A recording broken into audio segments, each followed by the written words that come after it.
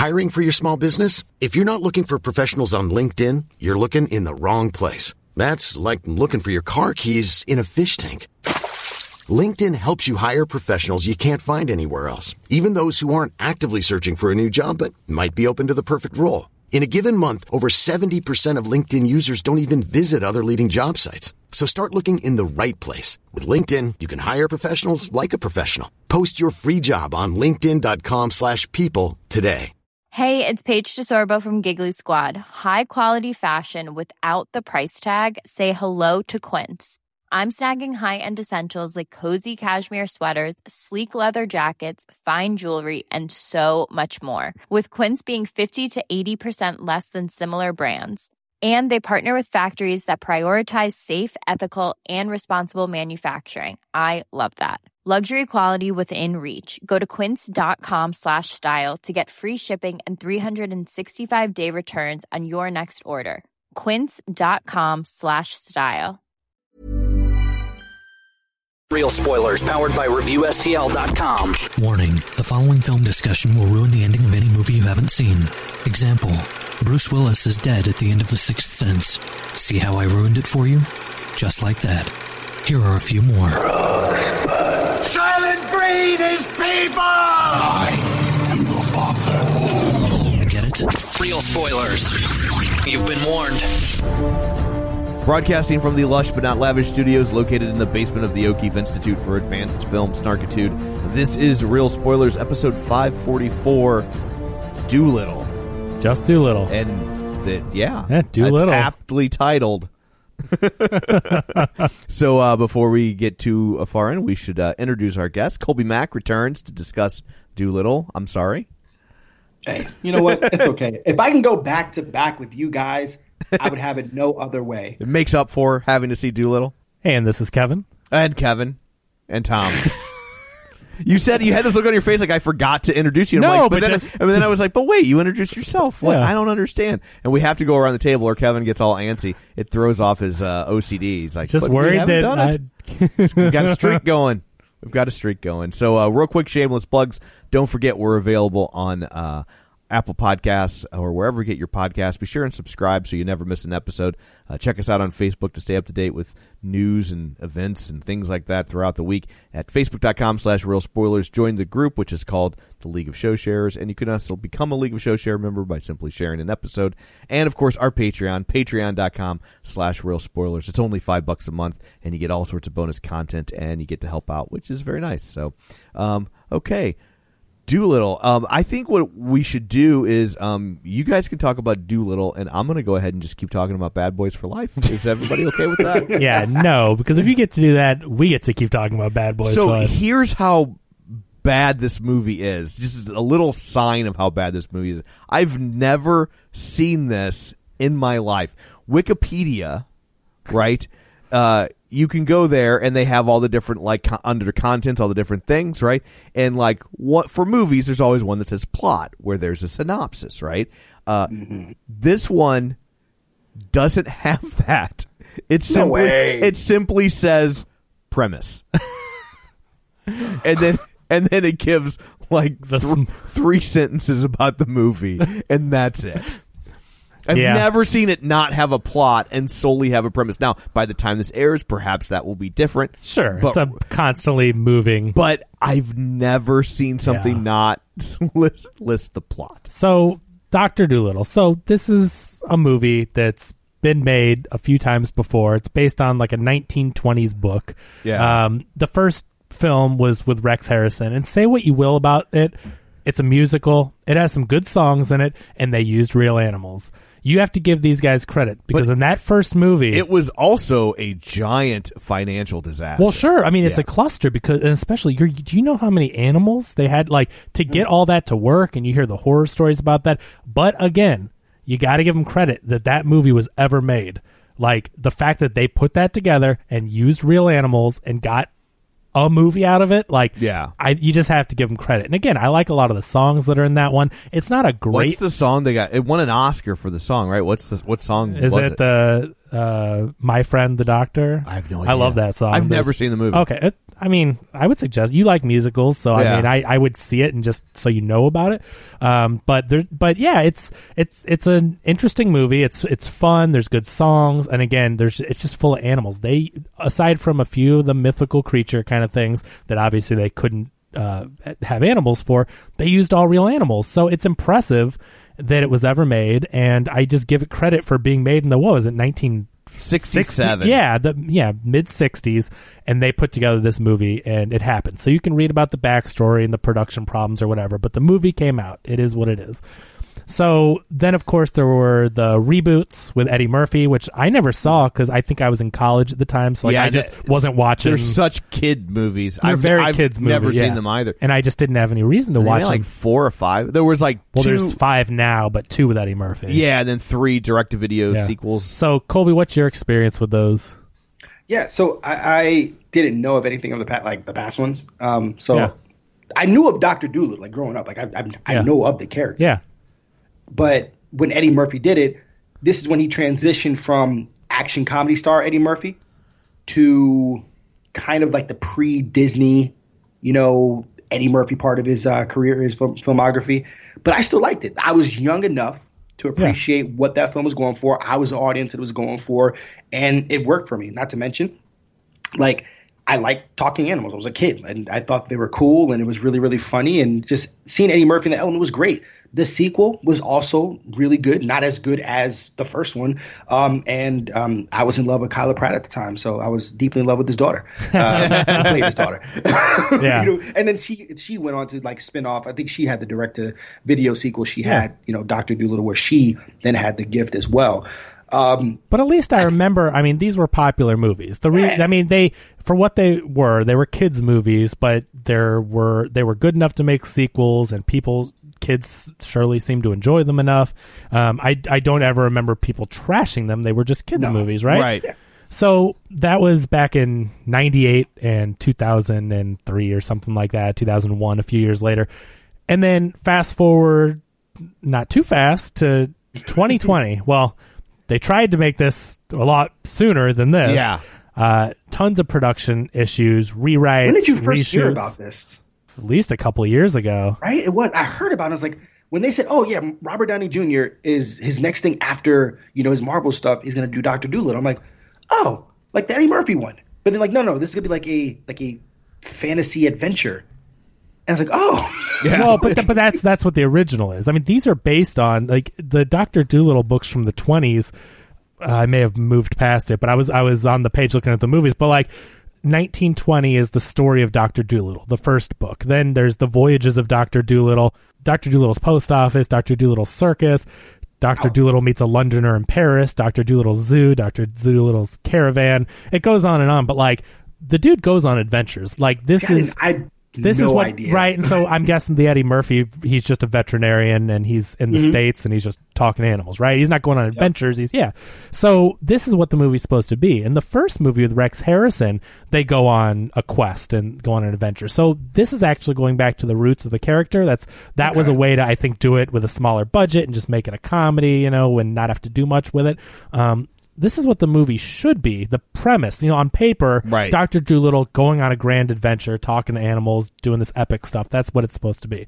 But it was under with the rewrites and the delays, and, they had to bring in other writers. They brought in Chris McKay from the Lego Batman movie, who, I'm a huge fan of, to try to rewrite it and save it. And this is what they ended up on. So, like, I can't imagine when it was delayed and they had to bring him in what they were working with. Yeah.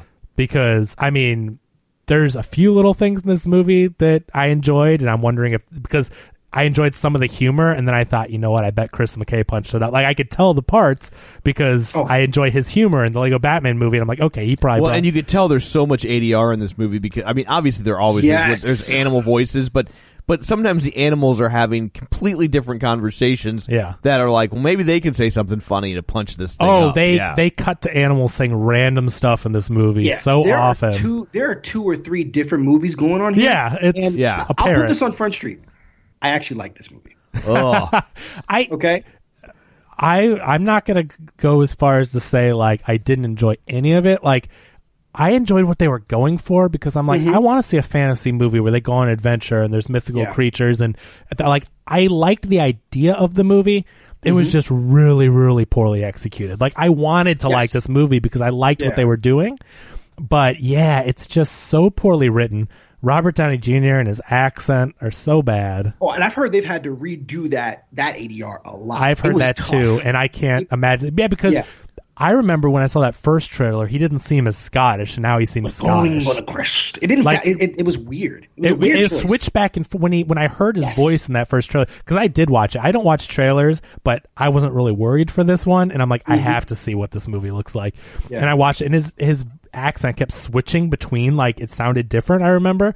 And in this movie, he sounded like he was Scottish the whole time. And I'm like, I don't remember him sounding like that. I think they added an effect to it because it's not a good Scottish voice either. No. Well, no, but it definitely... And it sounded like he was doing almost the entire movie in a stage whisper. Yeah. Yeah. It is very quiet. And I was, unfortunately, I was supposed to watch this like first thing in the morning with my family. And something came up. We ended up watching it at like 1:30 in the afternoon. And I wasn't expecting the theater to get full. It got full. This is very much a kids movie. I had to sit in row B in AMC. Oh. Which actually, because it's the reclining seats, it wasn't that bad. That's right? good. If you're going to sit that close, you got to recline. So you got to have the reclining or else your neck is going to be broken for the next 2 weeks. I've got the Mini Mac on my right. I've got the Mrs. Mac, onto the other right. And we were having was Mayor McCheese there too? Yeah. Sorry. How I got to play it up for the family. But we were having a tough time really trying to capture a lot of what he was saying, especially in the beginning of the film, where it was really, really tough. And it was like this kind of weird growly whisper. But the one thing that I knew going in is that this is a kid's movie. And I will say probably maybe it's a little unfair. I think it's unfair both ways. I heard so much trashing on this film that my expectations were so low. Yes. I began to root for it. What? Because I do not understand how cynical that we've become, that we're like, the group think like, you know what, we're going to trash this. And subconsciously, we're all going to do it together. Somebody literally said this is the worst theater going experience they've ever had in their entire life. I cannot stand it. They don't see it. Like, they haven't seen enough movies that. Yeah, that's just hyperbole. Yeah, it's bad. But it's not bad. No. We've seen some bad movies. But so I kind of get what you're saying though, Colby, and that's why I think I enjoyed it a bit more, because my expectations were in the garbage. Like, I wasn't excited in the first place about it. It looked bad. I heard bad things. I had no expectations. It could only go up. And so, again, I recognize it's very bad, but the going on an adventure part had me where I'm like, oh, I want to go on this adventure, and I want to have, with fun characters and the talking animals getting into hijinks. It's so weird, though, the way the movie opens with, like, it's got a lot of narration, obviously, because like they're piecing together to tell this story. Yeah. But it's like, oh, Dr. Dolittle and animals, and he talks to them, and he went on all these great adventures, and he did this adventure here and here, and then now here's the movie. He's a recluse like Howard Hughes, and he hates everybody. And I'm like, well, what about all that fun stuff he used to do? How about we make one of those? Yeah, make one of those. You movies. didn't have to tell this story, right? Exactly. Like, yeah, I get it. It's because they're telling the story of him losing his wife and being a recluse and stuff. Yeah, but those other adventures. How about the fun ones? But you chose to tell the recluse story. Yeah, I totally get it. Also, so this is definitely added in after. It had to have been. Yeah, to try to explain stuff. Yeah, but when I saw the opening, I'm like, why didn't they animate it like that? Yeah. I would have watched the crap out of that animated movie. I can't believe you take notes. I'm kidding. But I love that storybook look, how they made it look like a moving storybook. It was the I'm like, tell the whole movie like that. One, before I saw the movie, I just said, like, with all the animals and stuff, I'm like, this should have been CG. Should have been a CG movie. And then I saw the movie, and I'm like, no, animate it 2D storybook style. Anything would have been better, right? Yeah. You wouldn't have had any of the problems with the talking animals looking bad and the movements looking janky and all that. If you animate it, it's not an issue, right? That takes away a lot of the problems. I just couldn't get past, basically, it's like starring Robert Downey Jr. as Johnny Depp. Yeah. I mean, you could tell like when Alice they in were pitching Wonderland. this, it's like, we want the formula for Pirates of the Caribbean. Right. We have access to this IP of Dr. Dolittle. Let's go ahead and see what we have. Let's get RDJ. Let's throw him a boatload of money to agree to do it. But like, what? I mean, I didn't look how much this movie cost, but I've heard like it's an insane amount of money that they spent on this. It was like $200 million. It's around $200 million. Yeah, it's like, but just I mean, as businessmen, do you know what you have to do to make $1 from this? Yeah. Oh, absolutely. Well, and I think some of it is like, you know, they got caught up in what economists refer to as sunk costs, where, you know, they probably originally intended to make this movie for like 110, and then things kind of started to spiral, and it's like, well, do we scrap it or do we spend another $20 million and try and fix it? And then that didn't fix it, and so do we scrap it or do we spend another $20 million? Cut your losses, right? But like, you know, the other thing that sucks is like they produced this. Robert Downey Jr. and his wife produced this. Like they sunk their money into this movie. It's their movie. It's produced by Team Downey, producer Susan Downey. Like, I mean, they produced this movie. So, I mean, and I'm not saying they didn't get money from anyone, obviously. Right. I just mean a lot of their money's in this movie. Yeah. And that's why he's the cheerleader for this movie. He's the star, but he's also like, go see this movie, blah, blah, blah. I mean, like, their money's in it. It's just a shame because I think, you know, there's all those books. Obviously, it's a beloved series from 100 years ago. Like, there's tons of books. You've got these movies that people love. If you grew up with the Rex Harrison one, you love that. If you love the Eddie Murphy version, you love that. It's a fun premise, talking to animals, like Colby said. And then if you look at the Rex Harrison in the books, adventures, voyages, journeys, you know, cool stuff. And that stuff is in this movie. Like, what they're trying to do is there. But, yeah, the execution is all wrong. And, you know, I know Colby said that it's a kid's movie, and I get that. I get that it's a kid's movie.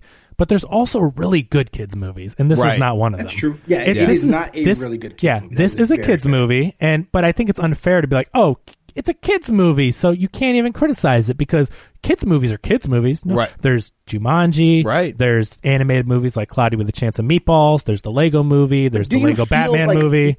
I think maybe I'm in the minority with as I dissect films, I compartmentalize them, and I do too. I get it. It's almost like should this film be in the conversation with Inside Out and with Coco and like with some of those Pixar greats, right? That manage to deliver kids movie goods, but they have enough like universal themes and stuff to take away from adults where it satisfies everybody. And I never put it in that category. And maybe it's wrong of me that why not though? What makes this difference to where why couldn't this movie with talking animals that has loss, losing a wife and making a family of your own and finding, you know, a kid that has a bad family but finds a family with Dr. Like, why would that movie with all these themes not fall into a category with Coco and Moana and you know what I mean? You're definitely not wrong. If this was good, you'd put it in that category. You know what? You're absolutely right. And even if it was just lowbrow but funny, but like, no, I mean, like nothing in this like movie they're works. trying to make a movie that's heartfelt when it hangs on Robert Downey Jr.'s face, and when you think he's dead. No, you don't, but you think he's dead, and he clings to the side and. I think Danny Elfman does the music, and it's like, dun dun, he's alive. And you know what I mean? They're trying to make you feel things. Yeah. And when you're staring at Dr. Dolittle and he's sad and he's thinking about his wife, like this movie's trying to be poignant and trying to evoke emotion and say something about family and loss and all that. Like they're trying, so you can't say this is just dumb kids movie because this movie's trying to be so much more. Yeah. And again, it's the execution of it that fails, and the writing is bad. It's not funny. It's not funny. No. Okay? It's barely poop joke funny. You know what I mean? Like, sure, there's a couple laughs in there for kids because kids don't need... Yeah, but kids don't need highbrow humor and all that stuff. Mm-hmm. But the good ones, like the ones I listed earlier, the good ones make the kids and the adults laugh. This movie is so aggressively... Cloudy with a Chance of Meatballs is so good that even its poop joke was funny. Yes. Yeah. That is one of the most brilliant... I mean, that's... Miller and Lord Miller. Yeah, that's brilliant. Yeah, I love that. We've talked about it before. So this movie is just so aggressively unfunny. The jokes are so post, like punch ups because it's not funny and it's badly written. And I think that's what you can tell is that those jokes were not organic to the story that they were in. Cut to this animal and say something stupid that. They make it's very vignette. It's very vignette. All the Craig Robinson stuff with the squirrel. And I was really trying to make out all of the the individual voices. Yeah.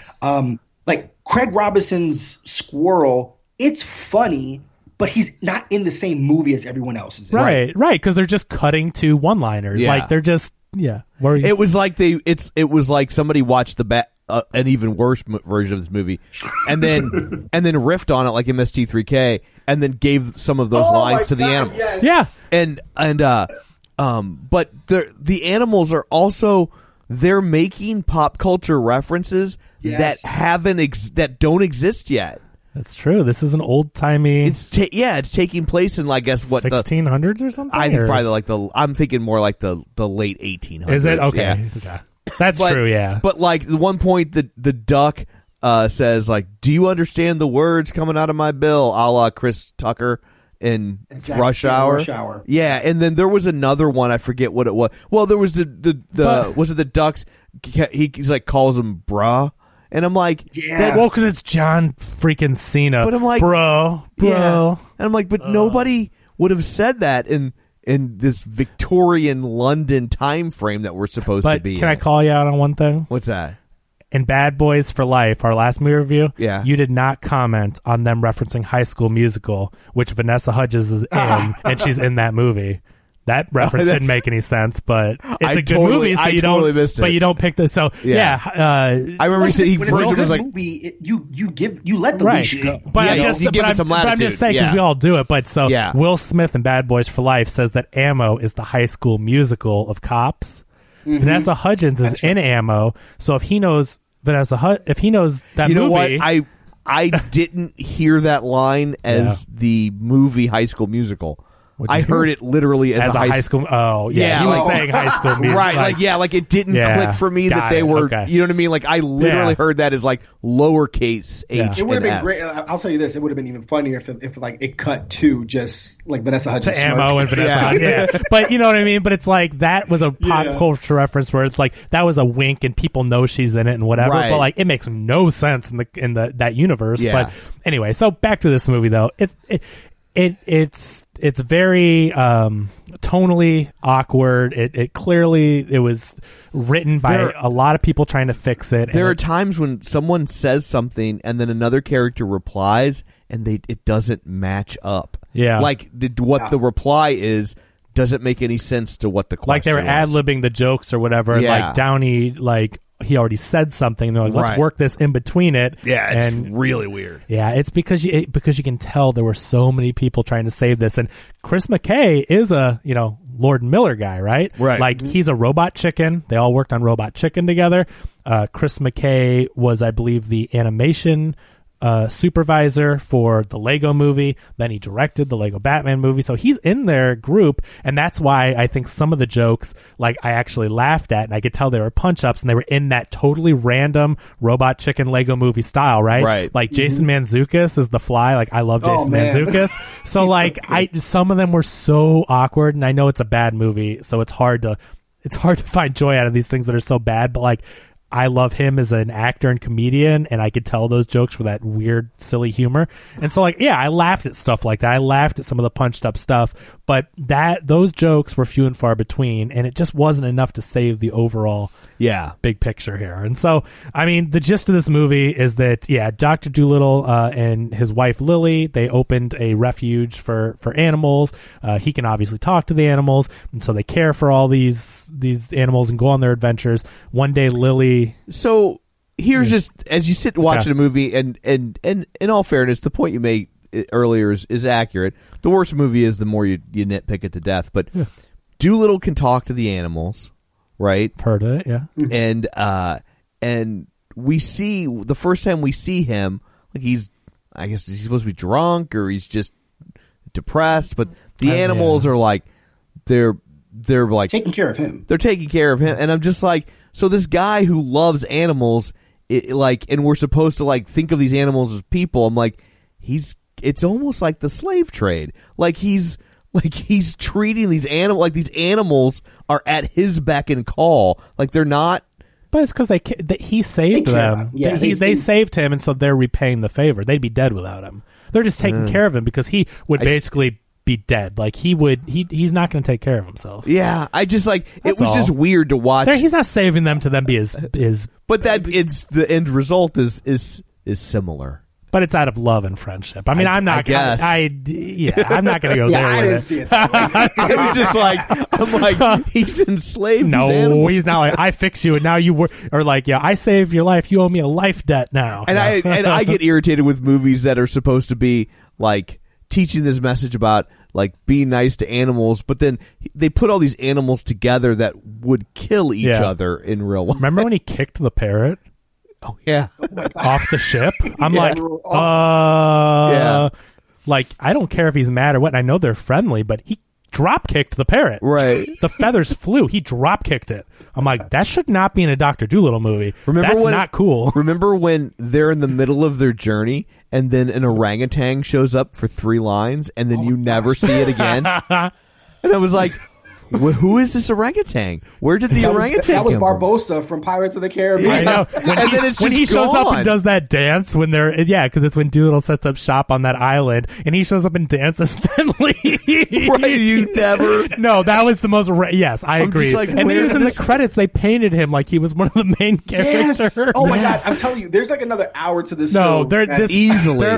There's so much that we're not seeing, and this is what we ended And up I was with. trying to look up to see who the voice of the orangutan was because I was wondering, like, was it a big? thought- It was well- Jeffrey Rush. Well, it was with Antonio. They put him up there with Antonio Banderas. Almost made me think he voiced him, but I don't know. Okay, Like I he don't was know. on his island, but also in the credits they painted him. Yeah. and I saw his name there, so I Oh, was okay. wondering if they also used him to do a quick. Well, because I was wondering, like, is it a big name actor? And they were like, well, we can't completely cut the guy. Yeah, and So, I didn't you know. see anything with the Jeffrey Rush Colby. You could be right. I just didn't get that from the one line of his dance It or was just whatever. mainly like the characterization of that orangutan. I He don't- reminded me of Barbosa from Yeah. Pirates. But did you like how Iron Man got Spider-Man to be in the movie for 5 minutes because he's like, "Oh, you Look at stay that. here."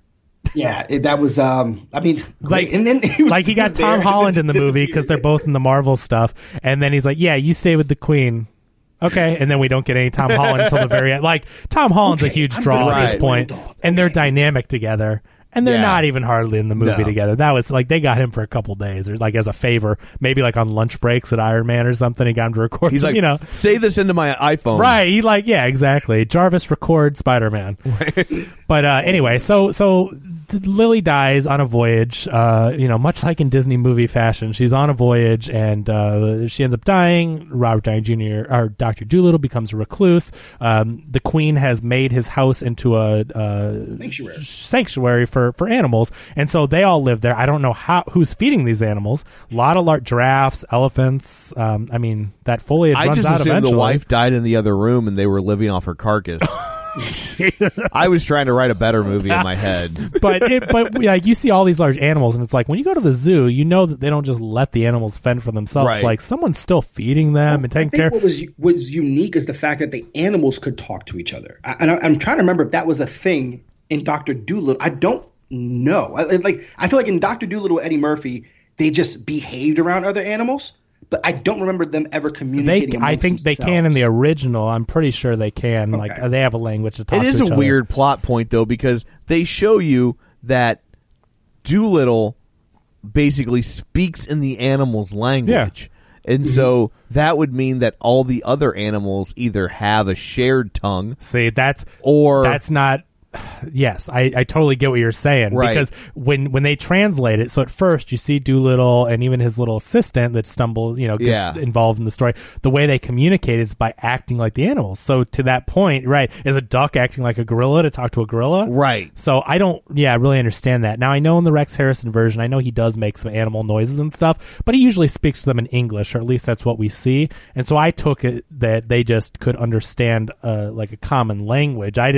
I don't think like this movie brings up that question, which is weird, right? Which they don't usually address in the other ones. Yeah. But talking animals, so I don't know. And again, if it was a better movie, you wouldn't ask the question, or you'd just be like, "Hey, this is kind of silly," and then you'd move on. Absolutely. But they use this effect that where we could see him doing the impersonation. Well, I don't say the impersonation. You can see him beat on his chest. Yeah. Like I took some notes because I was I was hooked in because I really wanted to like this movie. Like I went in really wanted to like it, and kind of seeing this disheveled recluse, and the cool scene of the animals kind of help. It almost felt like Cinderella, where like the little birds are floating up his robe and putting his slippers on. That totally was straight out of Cinderella. I mean, yeah, the birds putting the robe on. It was. And then I was like, wow, I've never to write it on paper. I want to see a game of chess played with mice as the pieces between a gorilla and Doolittle. Yes, there's some cute concepts. And again, I like a lot of what they were trying to do. And that stuff isn't the problem. Like,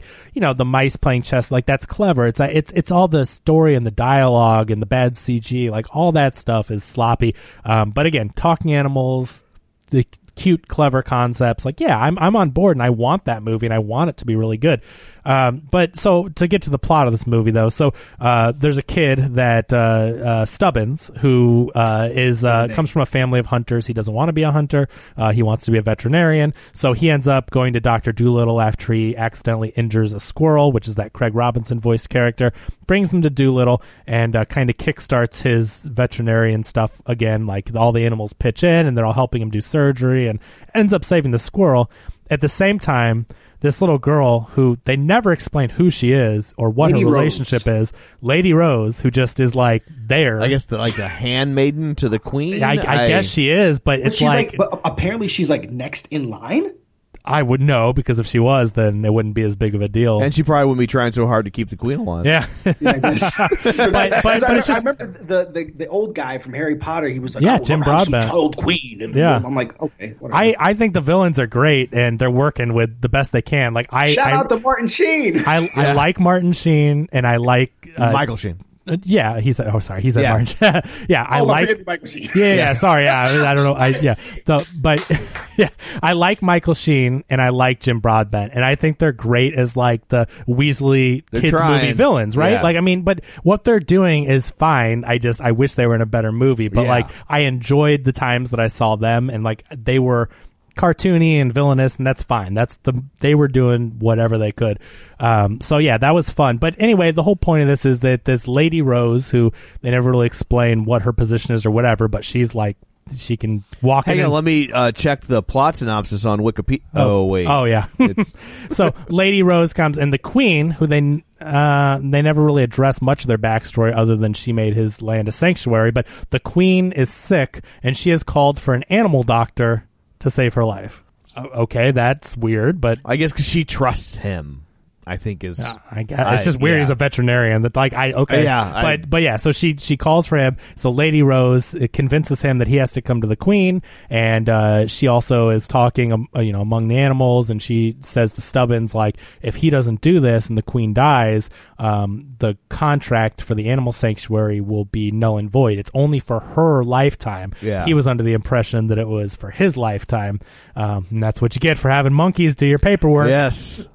Hilarious. The monkeys never talk throughout the whole movie. Like, why would you have your monkeys do legal paperwork? Even if you can talk to them, why would monkeys do legal? Okay, dumb joke. But anyway, so he ends up getting, they knock him out to shave him and do his hair, and he comes out looking still disheveled, but at least a little bit more cleaned up than his Howard Hughes look. And he ends up saying, "Okay, I'm gonna go see the queen, see what she wants." He dismisses Stubbins, and this I kind of like the idea where he's like, "But I'm gonna go with you," and then all of a sudden you see he like boots him out, and he's heading back home. But whatever, Stubbins wants to go, and the animal, the parrot that's voiced by Emma Thompson, she ends up coming back at his house and like, what are you doing? You're gonna miss the boat. Oh, he stole ways first to go to Buckingham Palace to diagnose the queen. Yeah, okay. So, yeah. But after all that, he's like, I'm gonna go on an adventure, and then Stubbins go home. So Stubbins is going home, and I guess let's mention that the plot point is that Dr. Dolittle has the dog, voiced by Tom Holland, sniff his book that has all these different samples of different plants, and he smells the deathly nightshade. And so he figures out by talking to an octopus that she drank tea and ended up being sick, and with the smelling of the deadly nightshade, that someone has been poisoning her tea, and the only cure for it is the mythical MacGuffin berry that Lily Doolittle was researching when she died. So that's the journey. That is the voyage that he has set off on. So he sends Stubbins packing. The parrot comes to Stubbins and says, "Hey, what are you doing?" And he says, "Oh, Dr. Dolittle sent me home." And Emma Thompson's like, "Oh, I'll deal with him. Like, you're the only one that can go. You can kind of talk to animals, and I sense something about you. You need to go." Okay. So he runs to the ship. He rides a giraffe, and they're being chased by people. A giraffe with a fox on it. Yeah, a giraffe with a fox, voiced by oh my god, Selena Gomez. Penelope Cruz. Or no, the giraffe is Selena Gomez, and the fox is it Penelope Cruz? I think it is Penelope Cruz. It's like there's a couple of random voices. Oh no, my apologies, Marion Cotillard. Oh yeah, she's French. That's what I thought. Yeah. She's like these are very minimal characters because they get him on the ship. And again, I like the idea. This is a fun action sequence, and they get him to the boat, but the boat's already left, so they got to get on the bridge, and then they lower him down on the boat, but the elevator thing is broken, so he has to jump on a sail. I like the idea of the quest and the kid going on this adventure and all that. It is fun. But he ends up just wishing that he'd die from the fall. Yeah, and again, it has to be Chris McKay punch-ups. But there's this through line where because the kid accidentally shot the squirrel, once he was saved, Craig Robinson is always like plotting against the kid and wants to kill him. Like, I think that's funny. It's in a better movie, right? But I like the idea of it where the squirrel's always there, always watching him. Like, that's the nut job movie that I want to see. Yeah, exactly. So, those little things don't save it, but they made it at least there were some funny little things. But anyway, so he ends up on the ship and, hijinks ensue. They end up sailing, whatever, skip over a bit, but they end up sailing to this mysterious island that Dr. Dolittle used to live on, and you don't know why. We'll come to find out Dr. Dolittle used to live there because Lily, his wife, is the daughter of the king of this island. And so, lots of, costumes, and it's like a I don't want to say like a Pirates knockoff, a Genghis Khan kind of a thing, but like they're dressed kind of like pirates or an like, island of marauders and pirates. I can't think of the exact word, but they're just dressed like that, where there's like scoundrels and conquerors and everything. So he goes to this island and he has to sneak in, and this is where the editing gets really bad and choppy. Oh yeah, and I feel like they tried to clean it up and act like it was clever, but they start narrating what happens like a time lapse. Yeah, instead of showing you, instead of animating it all, instead of doing it all, they're like, I was like, wait, is this Ocean's 11? Like, are we gonna go back? Right, they start doing a narration weird thing about this. So they had to sneak in. So Dr. Dolittle did this, and he climbed on the side of the building. Then they crawled on the floor, and I'm like, what are we doing? Why are you like? Nothing is happening in this movie. This is a major plot point to get the journal with the directions to the MacGuffin berry. Like, why are we skipping over all of it? It was really weird. And they do that repeatedly because there's a scene later where they get to the island and like you show the boat pulling up to the island, and the next thing they're just on the side of a mountain. And those those are choppy edits, but this was like a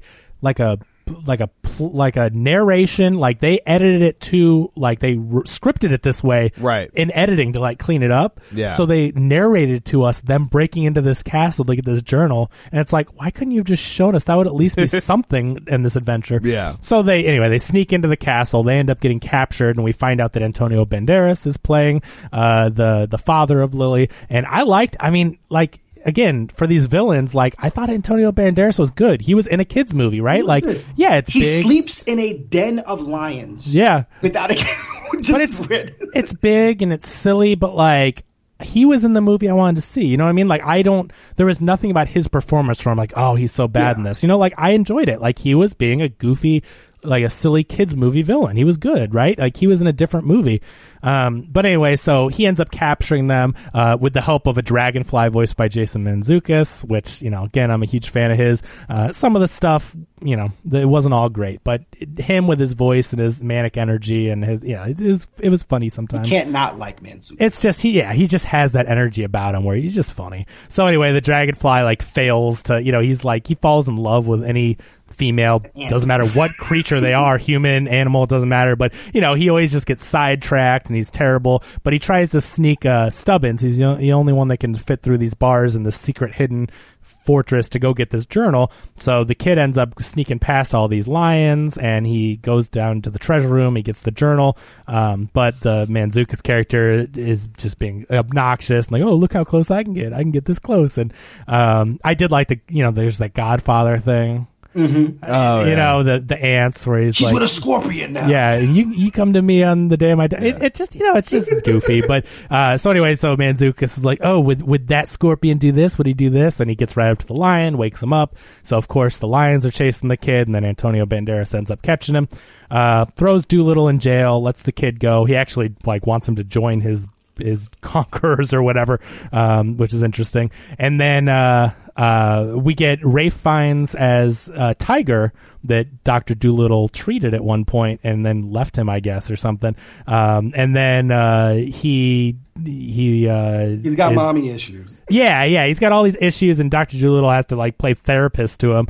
Doolittle's chained to a block. They basically left him to die by Tiger, but he starts talking to this tiger, and the tiger, you think for a second, is going to be nice and talk to him, and then all of a sudden he's crazy basically, and he just I don't know, I don't want to say that demeaning, but they say that he's crazy in the movies, but he has these issues he's dealing with. Will Arnett tells us he's crazy. Will Arnett is a is a roguish one-eyed jackrabbit who's banging on. Is that who that was? Okay, well, and that makes sense with the Lego Movie connection and all that. They'd get Will Arnett. He ends up escaping. I don't know what, he knocks him out. Someone.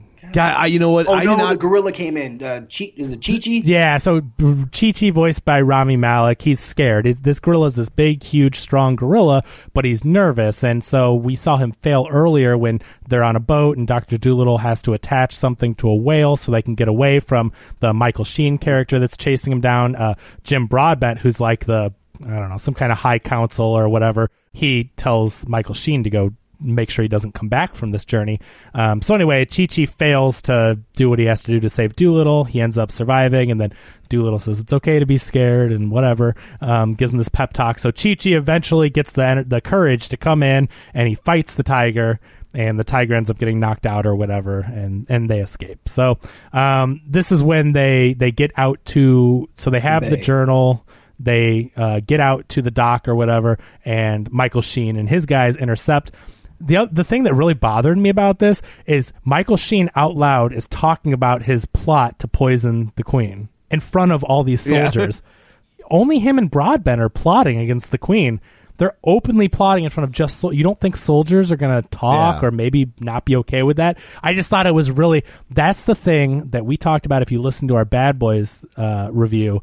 When they're on a plane and the bad boys are talking and other people hear the things they're saying, they're like, oh, sorry, I didn't mean, right. Like this movie is not well written. It doesn't think of things like that. Yeah. So when he's talking, you're not supposed to think that, oh, maybe other people overhearing should not be hearing that they poisoned a queen. Right. But they're saying it and we hear them, but there's people around them, right? I just thought that was a really irresponsible thing to do if you're plotting to kill the God, I know I did not fall asleep during this movie, but I tuned it out. Yeah. I remember almost none of what you're talking about. So anyway, they end up shooting a cannon at the Doolittle ship, and it explodes because that's how cannonballs work. They shoot it and it just explodes. All the animals abandon ship or whatever, and join them on shore. And this is where Doolittle he acts like he's going to give a pep talk, and he ends up saying we're screwed. And so they're like, we'll start a new life. I'll open up shop at this fruit stand or whatever and treat the animals. And this is where you get that orangutan, comes over, does a dance, and you never see him again. Yeah, it's so weird. It's the most random, but not even random in a good, funny way. It was just what the... Yeah. We've never seen this character. But Doolittle ends up talking about Lily, and Antonio Banderas happens to be around the corner and hears how he's talking about her. And ends up saying oh, I loved her, and she would want you to continue your journey. So he ends up sparing his life when you think that the guards, you don't think this, but you think the guards are going to kill him or whatever. He's like, she would want you to go on. And he gives him a crappy ship that's covered in bird poop and stuff, just a really rundown ship. How much older is Antonio Banderas than RDJ? Oh, he can't be much. I don't think much. I kept thinking about why is this guy supposed to be a father to this? I mean, how old but, is Lily? He's just Antonio Banderas is 59. Robert Downey Jr. is 54. So it's not that different. Yeah. Yeah, but enough to be dating his daughter? I mean, it's, that's just movie, actors play. I mean, he could be any age under. Just kept throwing me off. Yeah, under that beard and the shaved head, whatever. But anyways, they go on the journey. They pull off a sheet, and there's a guy in the stockade. Yeah. What? Again, I think it was supposed to be that random punch-up humor, but in this movie, it just because I laughed, I'm like, what? You laugh because it's ridiculous, but then I'm not because it's funny. Yeah, but in a tonally different movie, I like that style of humor, but it never came back. If that guy somehow circled back and did something, and I'm like, oh, there was a callback to him. He's he was under a cover on a boat. How long has he been there? How is he even surviving? Where did he go? You never see him again. That doesn't make sense. No. But anyway, so they get on the ship and they sail. How do they remember? They don't have the journal at this point, right? The bad guys have it. They had to steal it back or something. Colby, remind me. Man, I got nothing. I don't know. Man. I don't really remember, to be perfectly honest with you. They follow the bad guys that have the journalers. They use the whale's sonar to track the boat. He talks to the whales and say, go find them or something. Yeah, that sounds familiar. Because the Michael Sheen says, they're waving at me, but they're really flipping him off. Because he says, I can't believe you're flipping him off. The whale's holding his flipper, and Michael Sheen's like, hi. He thinks he's waving, and the other whale says, I can't believe you're flipping him off. Yeah, total punch-up humor. That just totally that's somebody was riffing on the movie, and it's give that line to a whale. Totally. So anyway, they end up finding him. They get to the island, and they end up finding the... Well, that's where they find the dragon. Well, I know, but okay, yeah. So how can you forget the most memorable scene of the movie? Looking for the Eden tree, the mythical Eden tree with the Eden fruit. That I'm assuming this Eden tree is from the garden. Of, I like the MacGuffin berry better, but that's just me. MacGuffin berry. But so it's the fruit from the tree from the Garden of Eden that's magical or something like that. So they get there and then they find all these, I guess, dead bodies and stuff, or the bad guys are there. So and then, just to put it in perspective, he finds the Eden tree that can basically cure any disease, and takes one berry, and takes one and uses it so he can keep his house. Yeah. What a douche. Yeah. It was a and great he's got guy. the map to go back any time now. Yeah. Well, why would you do that when you could just harvest them? Or take the seeds and maybe plant one. Yeah. But you're right. Yeah. No, you're totally right. It's crazy. So I think there's a showdown with the dragon because they're in this dragon that protects this. Yeah, they're in this room and there's all these things strewn about and there's bad guys and all of a sudden it wakes up and it starts setting people on fire and devouring them and all this crazy stuff. And come to find out, the dragon grabs RDJ and she's about to eat him or kill him or whatever, and he's able to talk to it. And they're like, you're speaking dragon? He just makes this random noise and he's talking to this dragon, and the dragon ends up telling him that she's constipated. And he gives the dragon an enema. It's like her dialogue. He's detecting that something's not right, and he can kind of feel it. And I kind of like what Marcus does in Bad Boys for Life. He penetrates her soul with his heart, and they connect. And he diagnoses her. He penetrated her hole. Yeah. But he penetrated her hole so she could fart. But in a kids movie, with as stupid a humor as in this movie, they sure did tiptoe around her being constipated. How many other ways could they say it? Why did they tiptoe around it instead of just making a poop joke? It's a dumb kids movie. It's just weird to have an extended scene revolving around giving a dragon an enema. Yeah, but that's what it is. So they find out that she's constipated. He ends up saying some nice things because she says, you don't understand me and the pain I've been through. There's physical pain, but then also he looks over and there's a dragon skull. So he infers that she's lost the male dragon, so she's alone. He says, I do understand, and connecting with her over his loss of Lily. And then he makes sweet, sweet love to that dragon. I mean, if a donkey can do it, yeah. But she says, just go, and she's laying on her side, and she's very hurt and in pain. And he says, we've got to help her. So he gets all the animals together and tells them to push her over on her side and lifts up her wing and her leg, and he ends up going through her butt and pulling out shields and suits of armor and skeletons. And I will say, I've never thought when you see all these different dragon movies and they eat things whole. And my wife never was thought of how would that be in there? Well, he doesn't have a fork and a knife to like peel off armor. They're just swallowing things. So it makes sense that there'd be blockage. But they also are dragons that can produce fire. Like, you think their stomach acid might be like strong. Yeah, like, I mean, there are explanations other than them just coming out whole, or they're big enough, whatever. But, you know, this is what this movie is going to tackle. So he is just pulling things out of her butt for like 5 minutes. Like, I mean, it's not a, it's not long. He's pulling them out and pulling them out and pulling them out, and then he's like, "This is going to be a tough one." And they all don't, like, a bunch of them come and help him pull. What was the last thing? It was a huge. I think it was like a whole like upper torso or something. Whatever it was. But he ends up just like, this is gonna hurt, and then, you know, so he pulls out all this crap from the dragon's butt, literally, and then the dragon's red, you know, fiery like color turns to blue because it's a nice dragon now. Yeah. Dragons are only fiery and red when they're mean. Oh, sorry. The fart scene. That's what it is. They finally, after tiptoeing around it, do an extended fart, blowing, you know, air into Robert Downey Jr.'s face. His hair is going. You know, I mean, that would have killed him. Yeah. So no one light a match. But so then she turns to Blue, 'cause she's a good dragon now. You know, they're good when they're not constipated. And she says, now your reward is that you get to go over here. And so she puts her wing on this waterfall, and on the other side is like the Garden of Eden. Tree, and I legit thought Lily was going to be over there. Like, I thought the line was going to be, I haven't met, like, out of all the thousands of, like, you know, armies that have been here, I've never met anyone like you until I met her. Like, she survived trying to find it. That would have been a better movie. Sense. I mean, that's what I kept in Aquaman. I kept waiting for the wife to be alive. God, you're right. This is the exact scene out of Aquaman. Yes. Other than the mom surviving. Spoilers for Aquaman. You've seen it. But oh my God, this is the exact same thing when he's trying to get past the sea creature.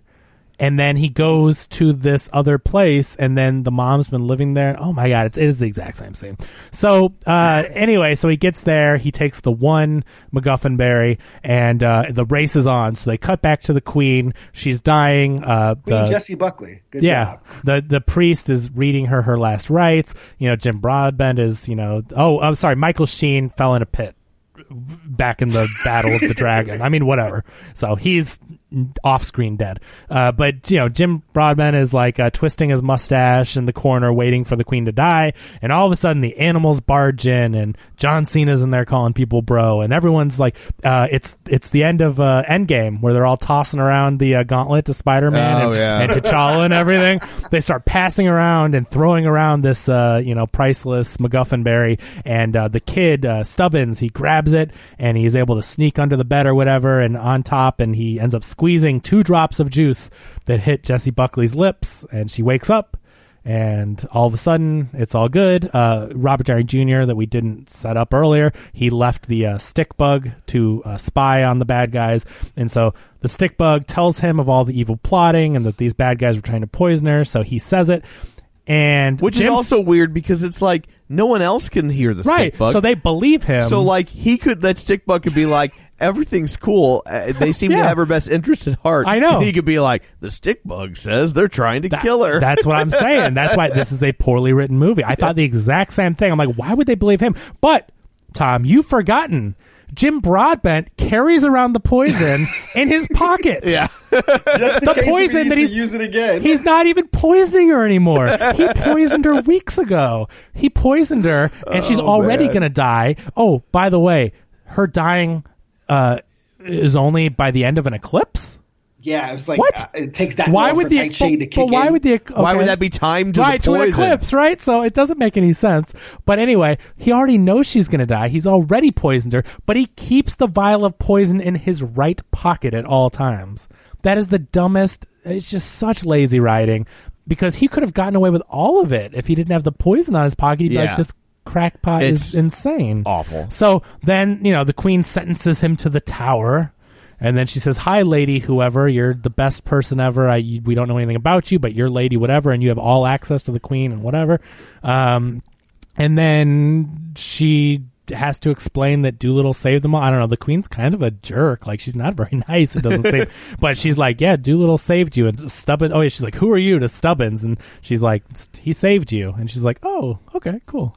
And then that's it. I don't know. Doolittle, you can I'll fund your dig for a further 3 years. I don't know. Whatever. Just Yeah, he reopens, but now it's nice. And then the worst CG added on text to a placard ever at the end. Yeah. Did you see how cheesy that lettering was? It was CG. Like in the beginning, I didn't notice it, so I'm guessing the plaque had regular engraved writing, and then I guess they wanted to, because they didn't want to spend the money on it, they digitally edited out whatever the plaque said, and then said like, Doolittle's sanctuary for animals, and he'll sometimes go on adventures for you. And it was so poorly edited on there.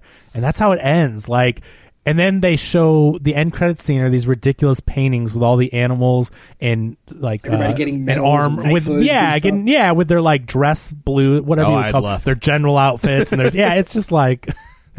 I bailed. Yeah, this movie could have been really fun. It had Robert Downey Jr. It could have been a cute kids movie. It had a great cast, and yes, it could have been a really good kids movie. But it's written so poorly, and the CG is so bad that they should have cut their losses and said this has to be animated, this has to be CG, like fully CG animated. This is so bad, I can't believe it didn't get sold to Netflix.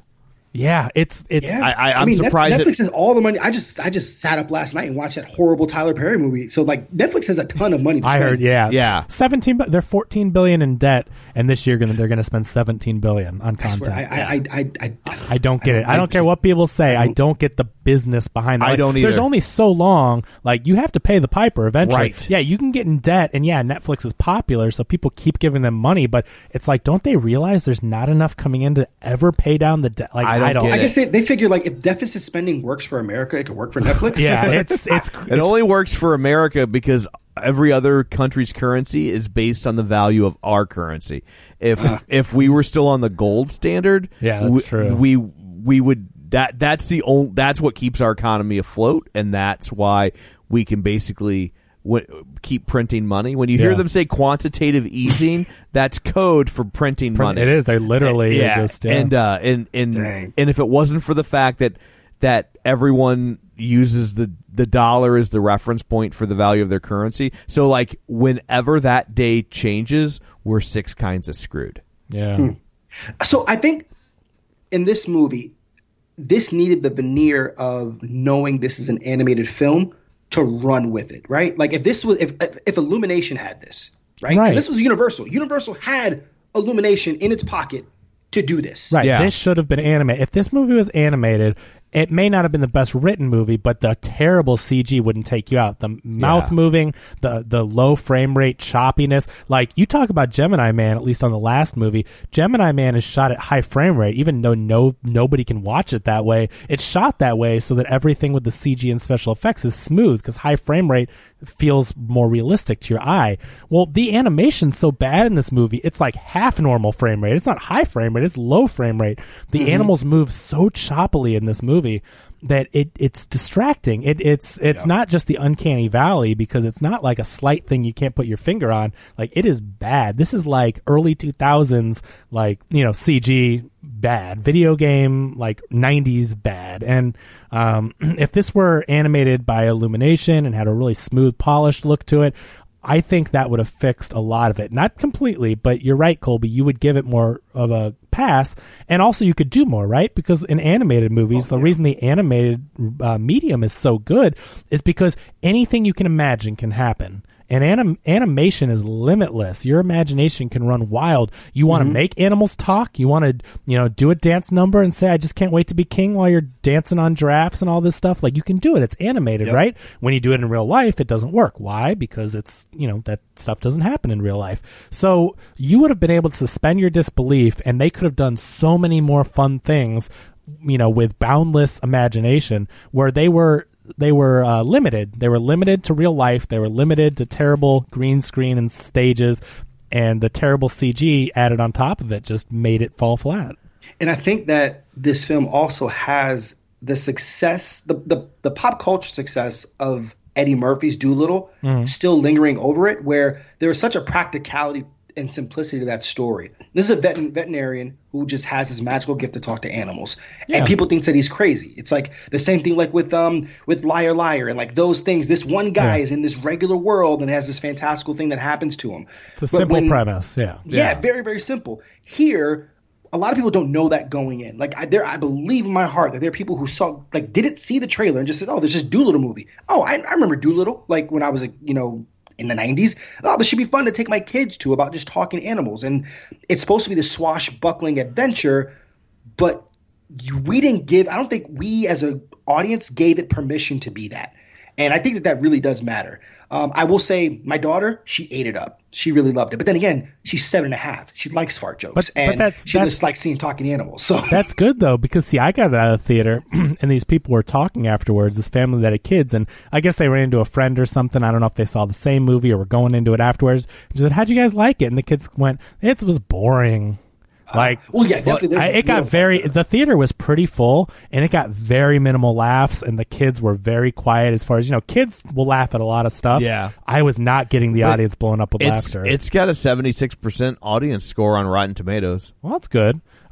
Just speaking from my theater, you can tell when you're in a kids movie and they're laughing at silly. You know what I mean? They're just silly jokes that adults may not laugh at in a lesser movie, but kids eat it up. Kids won't be polite. If it's not working, you're going to know it. Yeah. And so I didn't hear much, which, I was just like, oh, I wanted to like it, Colby, just like you. And I wanted it to be fun, and I wanted the adventure. That's the only thing that I liked about it was, I didn't see the Eddie Murphy stuff, but I knew that Doolittle went on adventures, and I wanted a fantasy movie where the characters go on adventures. I like that. I think of stuff like, I don't know, like A Never-Ending Story, or I'm just trying to think of these fantasy adventure, movies that I grew up with as a kid. I like it when they go to these fantastical places and see creatures and do all this stuff. But, this wasn't it. Not at all. I just took a little peek. Friday it did $6.3 million.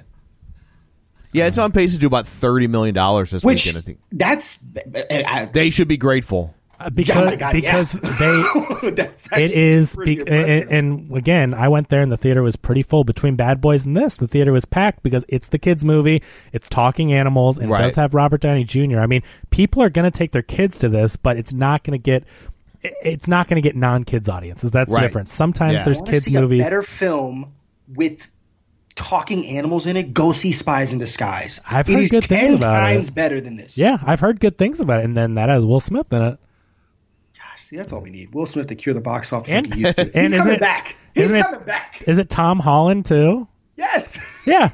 So it's got actually Will Smith and Tom Holland. This movie has Robert Downey Jr. and Tom Holland. Will Smith was in the last movie. Yeah. Well, right. Yeah, by name. There's your video recovery. Go watch Spies in Disguise.